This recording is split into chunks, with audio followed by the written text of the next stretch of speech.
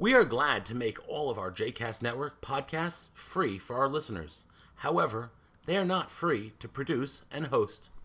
Please consider making a donation to JCast Network to help support our work by visiting jcastnetwork.org/donate. Thanks for your support. You are listening to A Taste of Romemu, a JCast Network podcast. For more information about Romemu, please visit romemu.org. For more information about the other JCast Network podcasts and blogs, please visit jcastnetwork.org. So this morning's reading, just to give a little bit of background before we do the open up. An open up here means, for those of you who've never been here before, or many of you have, just to remind you that I'm going to give a kavanah, an intention around the words of the Torah this morning. Hopefully, in some way, those words will be necessary for someone. And if you feel that they are for you, you're invited to come on up for the Aliyah, to just step on up for this morning's blessing of the Torah. And hopefully, in that enactment, there's a sense that the Torah is not only being read to you, but is also being blessing you. It's kind of a blessing of what's being read. If you turn to page 538, you can see what we're in the middle of. We're in the middle of the story of the aftermath of the golden calf. In the aftermath of the golden calf, which for those of you, just a quick refresher, children of Israel leave Egypt, miracles, they get to the other side, they kvetch, they make their way after kvetching to the foot of Mount Sinai. They receive revelation at Mount Sinai. The revelation is overwhelming, powerful, beautiful, blissful, terrorizing, terrible, scary, all of that. In the aftermath of that revelation that happens in what's called as Parshat Yitro, in the next Parsha, there are a list of things, all kinds of Torah is given. And then we begin, right after Parshat Mishpatim, all those laws, 5 Parshiot that complete and conclude the book of Exodus. The last 5 Parshiot are all dealing with the tabernacle construction in some way, shape, or form. Except, of course, in the midst of those 5 Parshiot, there is the centerpiece, known in the chiastic structure of poetry as the C, A, B, C, B, A. Truma Tetzaveh, Ki Tisa, Vayakel Pekudei, the last 5 Parshiot. And the centerpiece of any chiastic structure is, of course, different than the A and the B, in order to highlight it and to bring relief and some way to see it more clearly. Ki Tisa is, of course, therefore the centerpiece of the whole tabernacle. So in Ki Tisa, we have something unlike the tabernacle. We have the 10 Commandments being destroyed, or the 10 utterances that are written onto these stones in the aftermath of the golden calf. The golden calf, right? They're at the foot of the mountain. Chapter 32 begins, and the people were scared. Moses wasn't coming down. He was tarrying. He was late. And they were like, oh, where's Moses? And instead of saying to themselves, okay, Aaron, you look like you're his brother. Why don't you do it, Aaron? You can be the next Moses. Or turning to Miriam, which would have been great. Say, Miriam, clearly you are the only, it runs in the family. He knows how to sing. You know how to sing. Az Yashir Moshe, Az Yashir Miriam. Kind of like, they turn to Aaron and they say, this man, Moses, Lo Yadanu Ma, we don't know what happened to him. Very strange. Like, what do you think happened to him? He's been gone. It's not the first time he's been gone. He does this. He goes away and he comes back. Like, what's new? But they then in 4 small verses in chapter 32, the whole thing unfolds. It completely unravels. They just they fragment. They go to pieces. And so they take off their earrings and their nose rings and all the gold that they can gather. And Aaron, of course, is complicit in a very, really weird way. He's kind of like, oh, sure. Just give me all of your gold. The funny thing about Aaron in this story is that, of all the things that he could have said, so it could have been like, all right, everybody, calm down. He's my brother. I know he's coming back. He's always late. There's a little boy. We waited for him.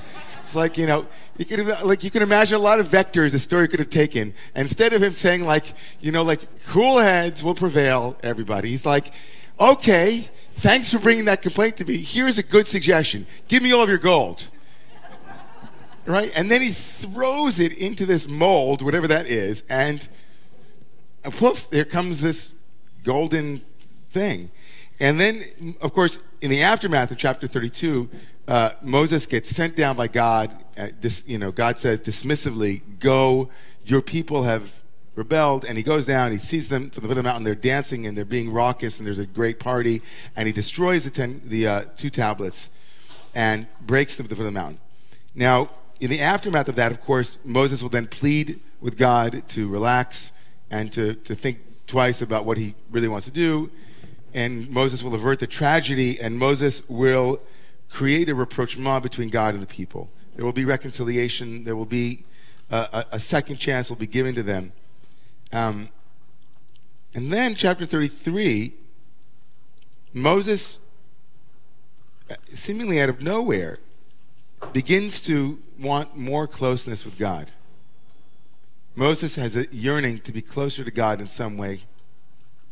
He seems to arrive unbid, as if in the aftermath of all of this pain and trauma, Moses wants to reestablish an even closer relationship with God, wants to know even more profoundly what God is like. What are your ways? Who are you?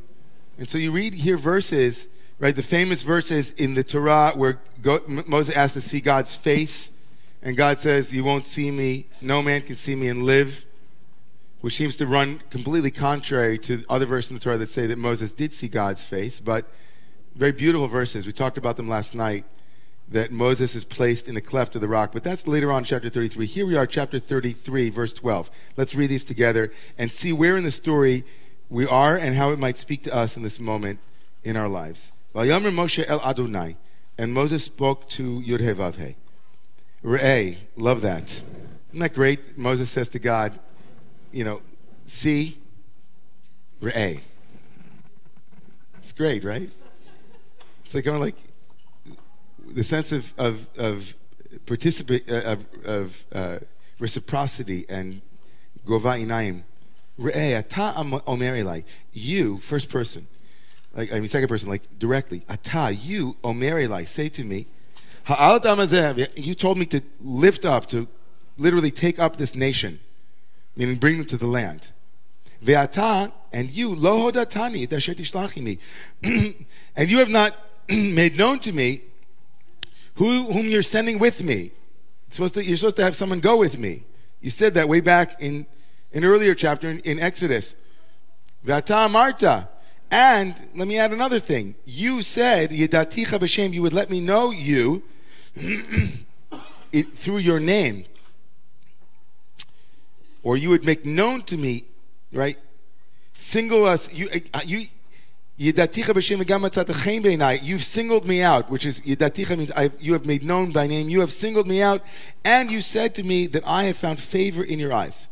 And now Ve'ata again, but now with an ayin. And now, if indeed I have found favor in your eyes, Moses says, Hodi'eni na et dirachecha ve'eda'acha. Let me know, I pray, please. And here he adds the plaintive, right? Please let me know your ways. Ve'eda'acha, that I might know you more deeply. The word knowing here is repeated. It's the 4th time in 2 verses. Knowing. I want to know. I really want to know you. I really want to know your ways. I want to know. Let's get to know each other a bit deeper. In order to find more favor in your eyes. And remember, see, ki amcha goy hazeh. After all, this is your nation. Vayomer panay elechu. We don't know what this means. Vayomar, verse 14. Panay elechu v'anichoti lach. It said, I will go in the lead and will lighten your burden. So God responds and says, I will go in the lead and lighten your burden. Vayomer elav. Now this is a strange verse. And Moses says to him, Im ein banecha holchim, wait a second. It's as if, right, he says, if your face is not going with us, then don't bring us up out of here. How will I then know that you have found favor and I have found favor in your eyes, me and your nation? When you're with us. If you're not with us, then we don't feel like you love us. We will be then separate. We will then know that you have distinguished us, you care about us uniquely, distinctly. Now, this is a very odd conversation. I mean, it wasn't odd until it was. It was like Moses saying, I want to really know you really well. And then God says, okay, you can know me and I'll go with you. And then Moses says, no, I mean to say is if you don't go with us, don't take us out of here. And it's as if Moses continued the conversation while God was already giving Moses what he wanted. You ever see that in a movie? Right? The way that it's almost absurd the way they play that out. A person will be saying, now listen, I really have something really crazy to ask you. Unless you give him, the person standing there going, I'm going to give it to you. And he's like, no, I mean this. I really mean it. If you're not giving, no, I said to you, I'm going to give it to you. You see that the way they spoke past each other? What's happening here? What's happening here in this conversation? For me, for you, for us. He doesn't trust God, or maybe God has not made God self-trustworthy.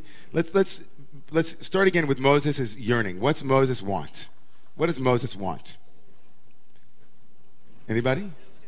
Wants to know God more deeply, wants to know God's name, wants to have a deeper rapport, a different rapport, wants a reaffirmation, like almost like a re-upping of their vows, right? Like there was a breach in trust. I want to know that I can still trust you. I want to know how you work in the world. Can you show me? Can you tell me? Right? Show me how you work in the world. Give me an insight. Because I'm a little bit lost here. I kind of thought we had a thing, and then you wanted to and then now I'm confused. Yeah, Rachel?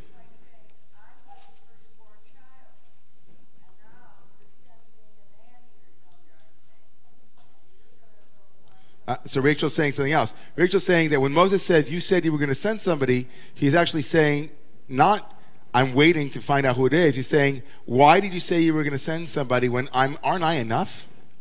I'm your first child. I was your first prophet. Did you really need someone else? I really need you now to remind me that I'm special. Rabbi Jill?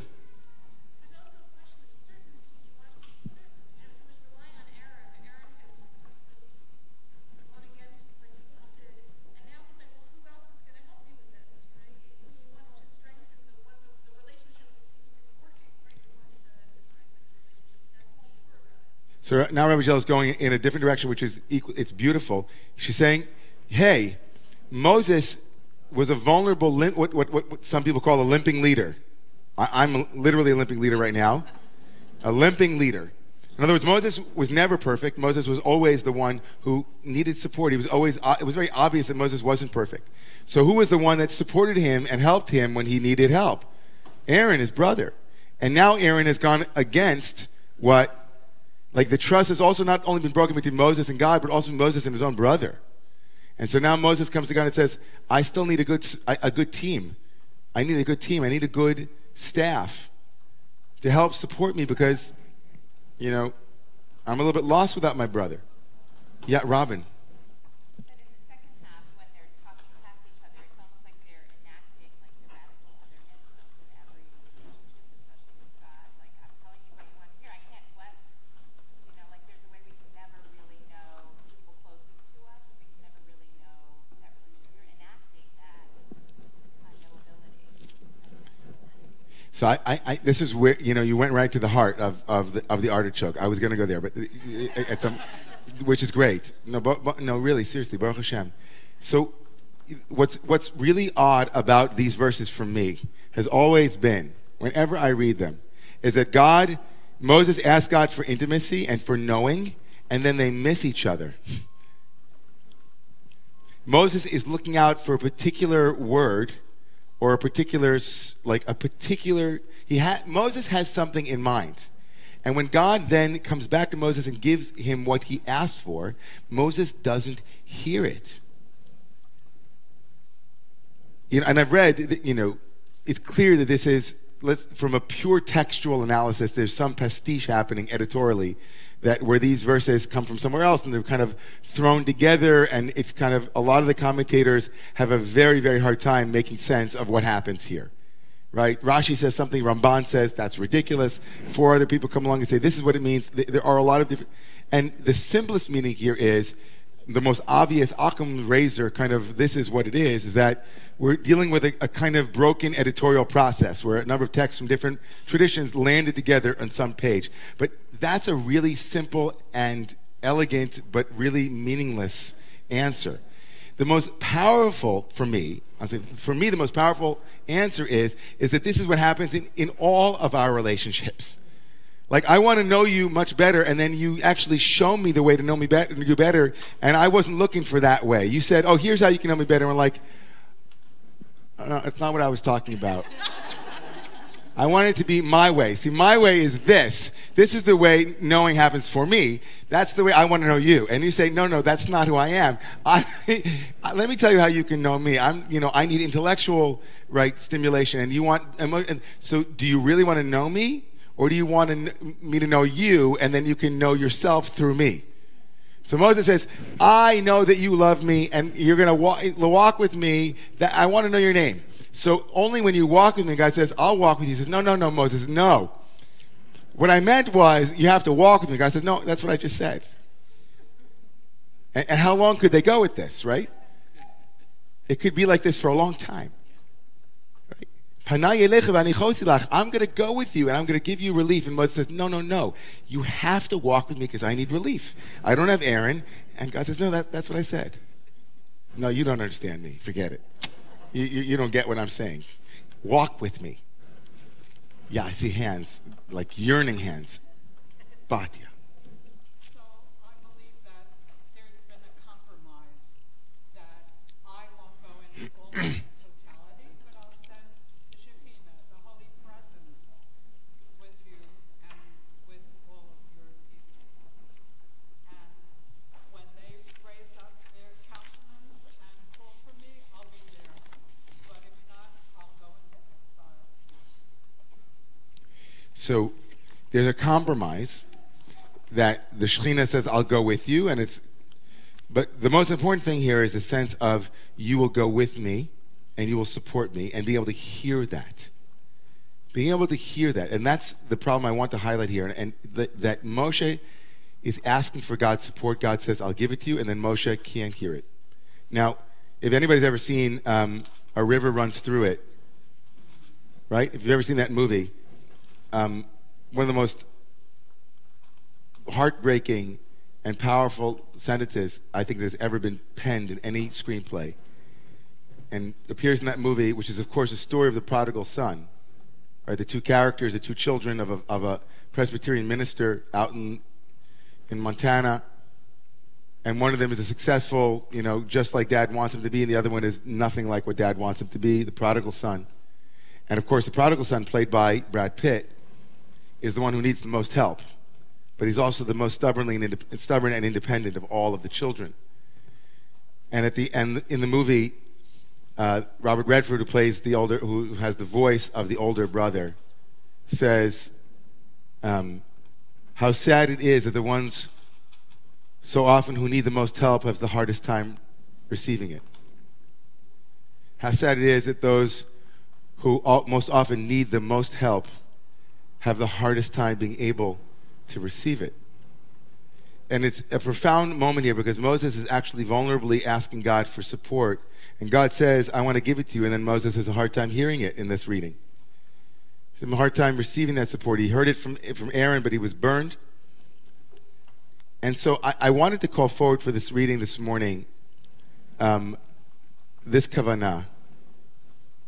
Sometimes it takes so much courage to be able to ask for support and to say, please don't leave me, or I need your help. I need you to lift me up. And sometimes, even if that takes so much courage, that's only half of the battle. The other half is once it's being offered, to receive it. To be able to receive that gift is sometimes the hardest thing that one can do, especially if one is used to being a great leader or someone who's fiercely independent. And the power of these verses of missing is really applicable in almost every context. Being able to find the carrier wave in which each of us can meet one another and hear that which was being asked for is being received. Both of those pieces, asking for it and being able to receive it, are each in their own way difficult, and each in their own way come with their own obstacles. I know that there were other voices that wanted to be heard, but I'm sorry, we have to come in for a landing. That's the offering for the Open Up this morning. So if that spoke to you on any level, the Torah is open right now for you to come forward for an aliyah, to come on up and open the Torah for the first aliyah. Hakol Avu Godel Leloheinu Tnu Kavod LaTorah Ya'amdu. Come forward, all of those this morning who are standing with Moshe and with God.